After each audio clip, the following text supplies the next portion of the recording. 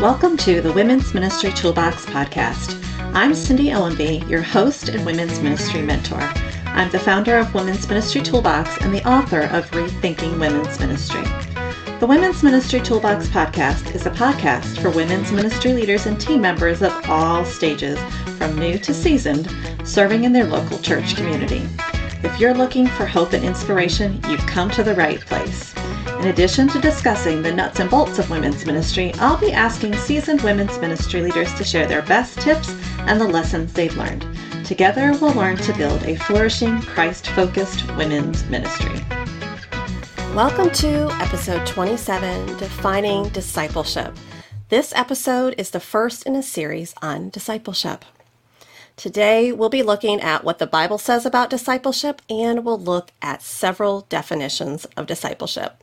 Discipleship is a huge, big, broad topic. It's kind of a recent buzzword in church ministry.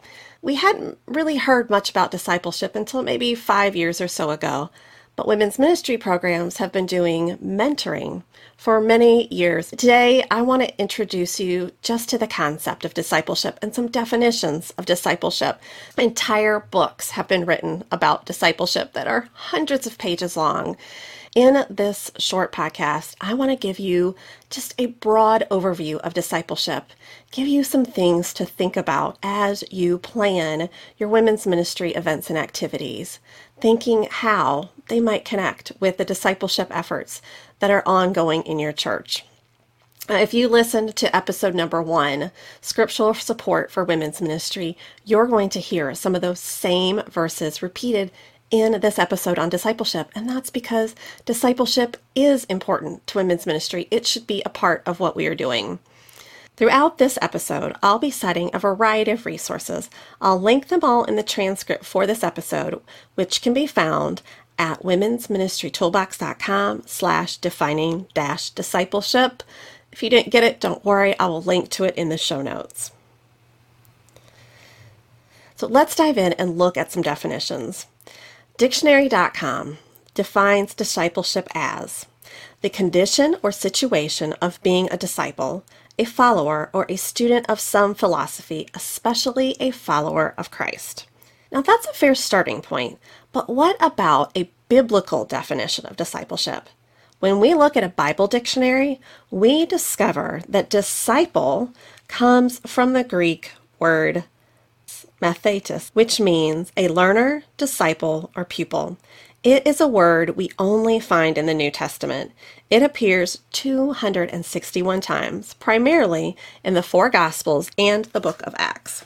Now, while we don't have time to cover all 261 scriptural examples of discipleship, there are 6 verses that I want to highlight. What does the Bible say about discipleship? Well, let's start in Matthew 28:18 through 20. This is probably the passage that's most cited most often when it comes to discipleship discussions. And Jesus came and said to them, "All authority in heaven and on earth has been given to me. Go, therefore, and make disciples of all nations, baptizing them in the name of the Father and of the Son and of the Holy Spirit, teaching them to observe all that I have commanded you. And behold, I am with you always to the end of the age." John 8:31 says, "So Jesus said to the Jews who had believed him, 'If you abide in my word, you are truly my disciples, and you will know the truth, and the truth will set you free.'" These following 3 verses highlight the teaching and training that a disciple would receive. 2 Timothy 3:16 through 17 says, "All Scripture is breathed out by God and profitable for teaching, for reproof, for correction, and for training in righteousness, that the man of God may be competent, equipped for every good work." Titus 2:3 through 5 says, "Older women likewise are to be reverent in behavior, not slanderers or slaves to much wine. They are to teach what is good.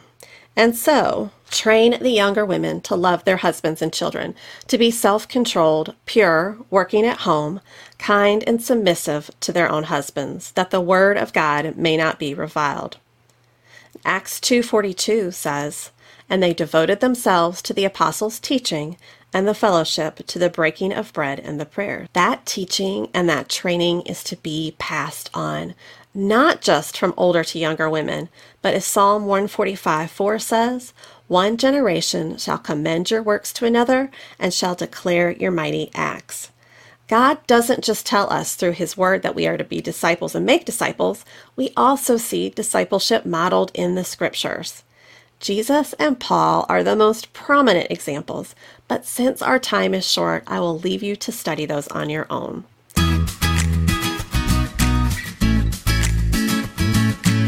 Are you launching or revamping your women's ministry? Do you struggle to get your women's ministry team on the same page? Well, my book, Rethinking Women's Ministry, Biblical Practical Tools for Cultivating a Flourishing Community, is designed to help women's ministry leaders and team members prayerfully examine what's working and what isn't. As God highlights the areas that need rethinking, you'll be able to form an action plan that will enable your team to reach more women more effectively and create a community that flourishes. You'll find Rethinking Women's Ministry on Amazon, your favorite online retailer, and at womensministrytoolboxshop.com.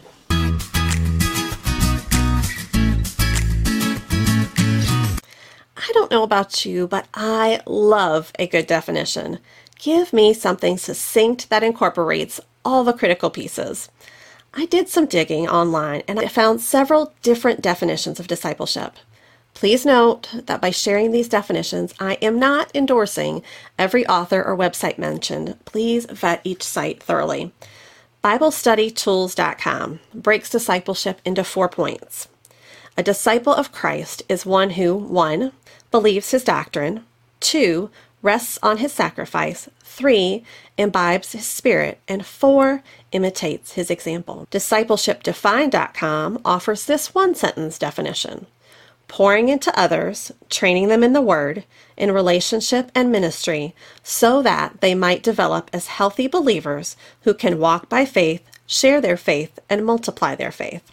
Candy Gallaty, in her book Disciple Her, defines discipleship as intentionally equipping believers with the Word of God through accountable relationships empowered by the Holy Spirit in order to replicate faithful followers of Christ. And just a side note, you can read a review of her book on my website. I'll put the link in the show notes.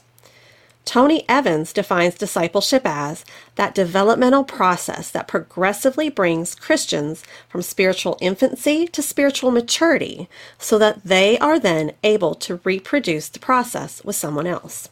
Are you starting to hear some repeated themes in these definitions? Discipleship.org shares 4 definitions. They break it into disciple, disciple making, disciple maker, and discipleship. So let me walk through those with you. They define a disciple as someone who is following Jesus, being changed by Jesus, and is committed to the mission of Jesus. Disciple making, they define as entering into relationships to help people trust and follow Jesus, which includes the whole process from conversion to maturation and multiplication. A disciple maker, they say, is a disciple of Jesus who enters into relationships with people to help them trust and follow Jesus. And discipleship is the state of being a disciple. So let me read that definition one more time. A disciple is someone who is following Jesus, being changed by Jesus, and is committed to the mission of Jesus.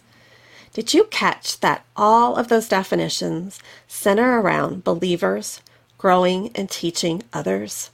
Relationship is key in each one of those definitions. And the goal of discipleship is becoming more like Christ.